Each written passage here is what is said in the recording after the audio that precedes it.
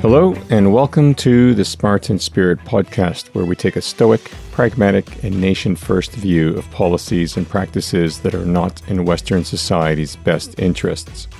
I'm your host, Bill Kouralakis. I'm a retired senior Royal Australian Air Force officer, and today we're talking about a mental health issue, stress. The Spartan Spirit is all about my passion for defending Western society. And it's the slow degradation and weakening of Western values and power that is of great concern to me. I'm concerned about the West's decline because I don't want a world where Western values are in the minority.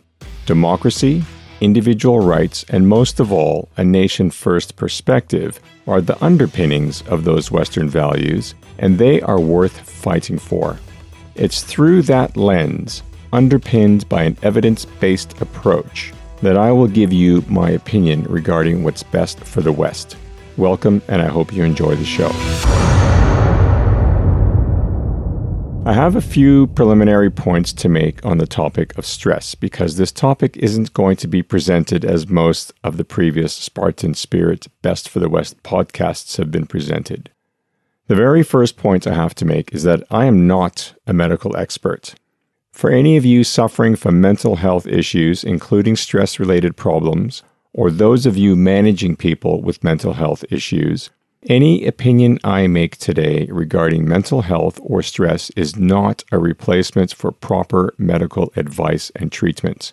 Go see your doctor instead of listening to me. Secondly, I usually present a problem and offer a solution in this podcast series. The topic of mental health is huge, and it's highly nuanced, requiring a depth of understanding and education that I don't have. My intention is to address a concern I see about how we are dealing with stress. In my preparation for this podcast, it quickly became apparent to me that you can't break out stress as a standalone issue because mental health is an interwoven range of issues. That means that all I'm going to do today is give you my opinion that we have a societal problem related to stress. And today's episode is about describing that problem and offering a view about what we need to do. Before we get into the history of stress, we need to clear up some terminology. And the following is drawn from the American Psychological Association, the Mayo Clinic, and a paper that came out of the Regensburg University in Germany. Stress can be described as a normal reaction to everyday pressures. As for what can cause stress, there are many triggers, such as having a boss you don't like, working with someone you don't like, a work deadline, a fight with a loved one, being unable to work, discrimination, chronic illness, physical discomfort, such as being too hot, too cold, or in an uncomfortable position for a long time. For example, anyone who has flown a long way in economy class has experienced physical stress. Bottom line is, there are many things that can cause you stress. In simple terms, we all experience stress every day.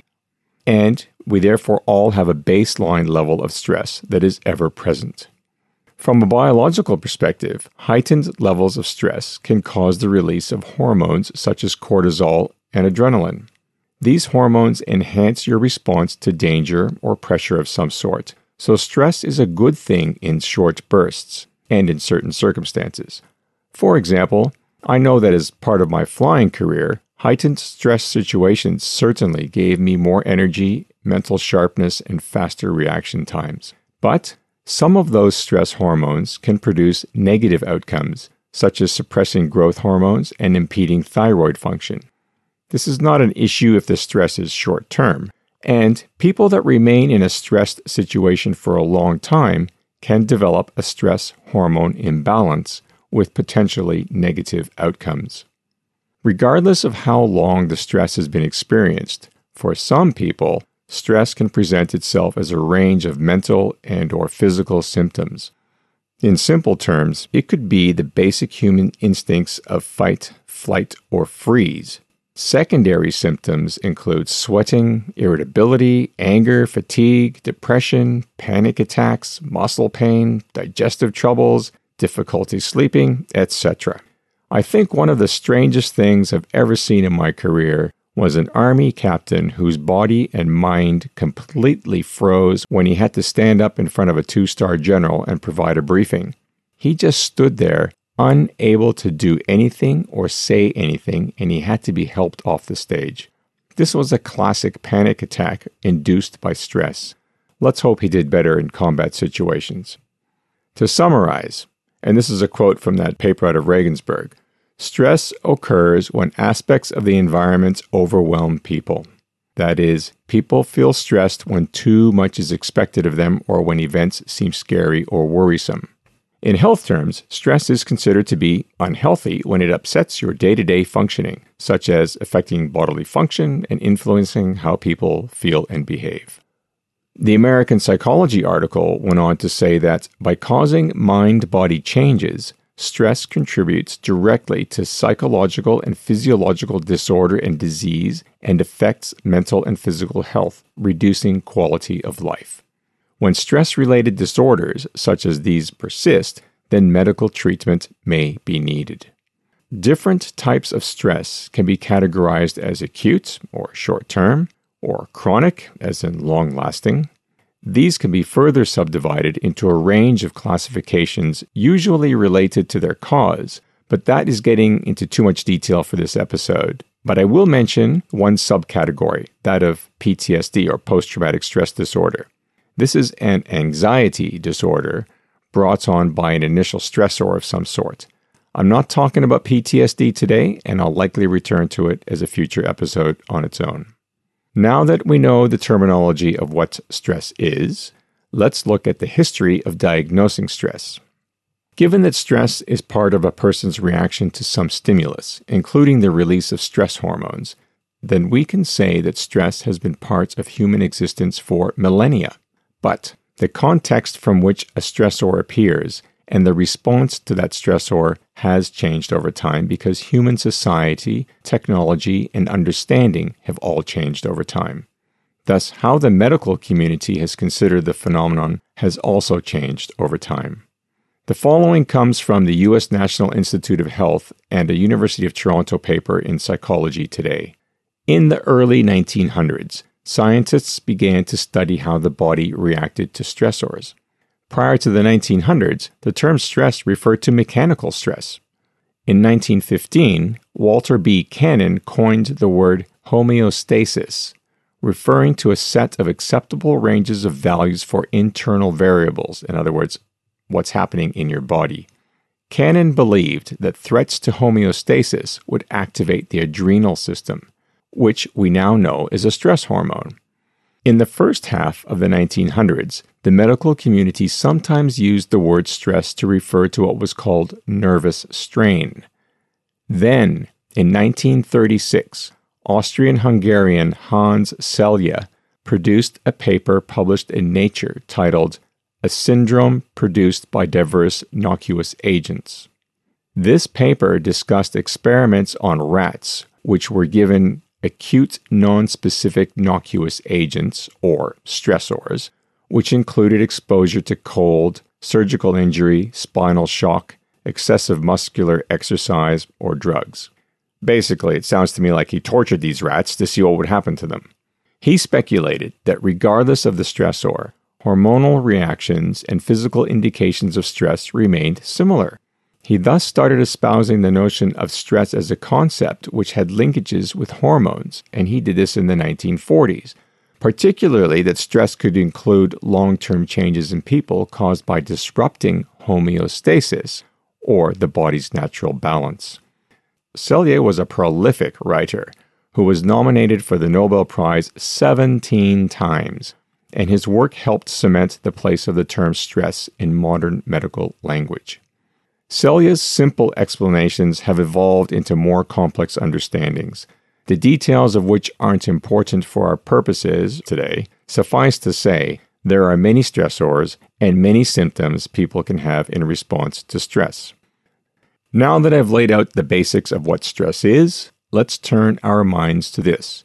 Is our modern Western society under increased levels of stress compared to previous generations? There are two general theories here, so we'll start with the overarching view, and the following comes from a paper written by Dr. Fabian Hutmacher of the University of Würzburg in Germany. The first theory is that the modern world has a lot of stressors, much more than the simple life that existed in the pre-industrial age. And the counter-general theory is that the pre-industrial age was just as stressful as modern times, but that the stressors were just different. So I'll summarize these two theories for you. Firstly, those who say the pre-industrial age was as stressful, if not more stressful than the modern world, will say this. Life was unimaginably harder in pre-modern, pre-industrial societies because the daily struggle to survive in the face of crop failures, famines, epidemic diseases, and natural disasters with minimal to no government support was unimaginably harder than life is in the modern world. The counter-argument is that modern life has so many stressors that people are always stressed, and those arguments go something like this. Modern industrialized society sets a rapid, hectic pace for living. People often have too many demands placed on their time, they're worried about uncertain futures, have pressure on them to achieve or to meet the expectations of their peers, and have little time for family and fun. Put another way, stress is regarded as the result of living in the fast lane, which is sometimes seen as an inescapable consequence of our lifestyle. And I can give you some examples here. People working indoors in offices where they have multiple demands such as meetings, answering emails, picking up the phone, talking to their boss, ignoring the music, street noise, and others talking in the background. Or how about families with both spouses working full-time? Being bombarded with information on multiple forms of media such as phones, internet, TV, ads on billboards, ads on buses, magazines, etc. By the way, if you haven't heard of the term for this, it's called techno-stress. That's a new one for me. All of which makes it tremendously difficult, if not impossible, to distinguish the important things from all the white noise. Considering the near constant stressors in the modern society, the body's responses to stress are sometimes regarded as being entirely appropriate. In other words, it's just normal to be stressed out if you've got a whole bunch of stressors on you. But our bodies might be inadequate to meet the intolerably high and relentless demands imposed by modern living conditions. So in summary, those that espouse the view that there's more stress in modern times say that there's so much relentless stress on our bodies that we are indeed exhibiting new reactions that were not seen in the pre-industrial age. The Hutmacher paper touched on the fact that in modern times we have tools to make life easier. But one wonders if we've simply traded one form of stress, say manual labor, for another, say using a spell checker, or trying to download the driver for your printer. Thus, Hutmacher concluded, and this is a quote, "It's probably true that more people than ever report being stressed. However, it isn't clear that most people are more stressed than used to be the case. Our ancestors had to contend with major epidemics, poor life expectancy, poverty, and an almost complete absence of holidays. Taking all that into account, my hunch is that stress levels nowadays are much the same as in the past." End quote. Of course, there are many counter-views out there. So where does that leave us in answering our question? Well, I'd say we've partially answered it. There are different, but probably more stressors on the modern person than in the pre-industrial era, where perhaps a greater proportion of society had more existential concerns. So I'm not sure that Hutmacher's view that stress has been about equal across the ages is actually true, but it probably is somewhat true for Western nations that are not in an existential conflict. We can look at this question another way. I think that what's different between pre-industrial times and today is the way in which we view stress, our understanding of how to deal with stress, and the way in which society manages stress. So let's look at how stress affects modern Western society compared to historical times, and perhaps we can glean some answers from that perspective. Again, this is from Hutmacher's paper. In pre-modern times, there was no concept of stress. Life just was. But now, the concept of stress is deeply rooted in our present-day Western societies, and can be used to describe one's feelings, thoughts, and experiences. Just consider how stress shapes our daily lives. For example, in the modern world, people use a stressful day at work as an excuse not to tell their children their bedtime story, or as an explanation why they're always fighting with their partner. They participate in stress management seminars in order to learn relaxation techniques and coping strategies, and they ask their doctors to put them on sick leave and talk to their psychotherapists. Stress is also used to state the discomfort with current societal and economic developments, and climate change for that matter. Most importantly, others understand this complaint about stress. In other words, being stressed out is now a way of defining one's self. Consider that in comparison to pre-industrial times. To be stressed out was not a way to be a person back then. People did not interact with their friends, their families, their employers, their counselors by leaning on stress as a reason for being dysfunctional. And I'll add that you don't need to go all the way back to pre-industrial times. I certainly think back to my youth, and I never heard anybody talking about stress as a reason why they couldn't do something. So the advent of stress as an issue is a relatively recent thing. I think based on all this evidence so far, we can say that perhaps the modern world is more stressed in the broad sense than in the past, and we've touched on many of those reasons. So, we must now accept that people today consider themselves to be stressed. And there is ample evidence and support for that view, particularly in Western society where governments, schools, and large businesses seek to support stressed individuals and to manage situations to reduce stress and the outcomes of stress. Another important factor is just how stressed people are.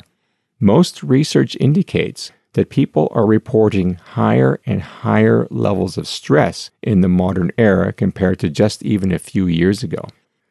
I think we need to find a way to determine when stress is legitimately a health issue and when it's actually just a normal part of life. Remember, we all live with stress. The problem in trying to draw a line between normal day-to-day stress that people should just learn to deal with versus debilitating stress that makes one dysfunctional is that the assessment is often subjective. In other words, individuals make an assessment about themselves. It's not uncommon to hear people say, "I'm taking a me day," or "I'm taking a day off to unwind," or "I'm taking a day off to de-stress." If we consider that Western society is about individual rights, then we could accept that individuals can choose to treat their stress levels, whatever those levels are, by taking days off, whether that's from work or from school or from taking an exam or from having to give a presentation or doing public speaking, socializing for introverts, etc., etc. There are many mental health programs and a lot of public health messaging that encourages people to consider their mental health ahead of whatever task or societal issue they might have had on a given day that they were stressed. So it's no wonder there are increasing numbers of people who are declaring themselves to be stressed out. The messaging to do so is rampant. But I think the societal acceptance of taking days off for stress is a problem. Sure, some people are legitimately dysfunctional from stress. I get that. But I find it hard to believe that people can't deal with stress in better ways other than taking sick days. I'd like to see a different approach applied to determining whether someone is stressed enough to have a sick day. My gut tells me we need to go back to the basics. Instead of leaning on individual freedom to take a stress day off, I'd prefer to see an approach whereby we determine if someone gets a stress day off by considering what's best for the broader group or society in general. That is the true essence of Western society, not the individualistic approach taken in how we deal with stress. Put another way, before someone gets to take a stress day off, we should consider what that person is avoiding by taking a stress day. If it's work, an exam, school, training, or some social task that needs to be undertaken, then I think there needs to be a higher tolerance for stress in our citizens. Managers and parents need to be able to assess when the task at hand is more important than taking a day off due to stress. And this means we need to have some judgment involved here. I know my mother was a pretty good judge of figuring out if I was trying to get out of school through some mild illness, and I reckon most parents and managers can figure this out with the right training and by taking a group or society-first view of the issues. To get this mindset in place, we need to pull back on the public messaging about the individual approach. And we need our schools, our media, doctors, and researchers to change to an outcome-focused approach. And that outcome is get on with your life and get on with being part of society, not the woe is me, I'm stressed out approach. And if you're sitting there in disagreement, ask yourself this. How do you think military units continue to operate even when under extreme stress? I've been on countless operations, and I can tell you the secret. It's because military people think of the team first, not themselves. And while I'm on that topic, if you see individualism creeping into your military, fight that at all costs. Individualism in the military or the police is a cancer. We already have that cancer in our society, and that individualistic mindset is largely to blame for rising numbers of people taking stress days off. It's up to you to do your bit to support what's best for the West. So next time you're stressed, think of whomever you're letting down by not going to work or school and crack on with the task. And that opinion of mine is not applicable to everybody. There are some people that do indeed need medical help, and I hope you go and get it. That's just my opinion based on my life's experience. And that's it for today. Next week, we are going to talk about alleged war crimes committed in Afghanistan and Iraq by Canadian, American, British, and Australian forces. If you enjoyed this podcast, you can help me spread the message of what's best for the West if you tell a friend, post a link to it in your Facebook page, Twitter, Instagram, whatever, and give the podcast a rating. You can find the references I used today on the podcast notes of my website, spartanspirit.au. That's all one word, Spartan Spirit. Thank you for listening.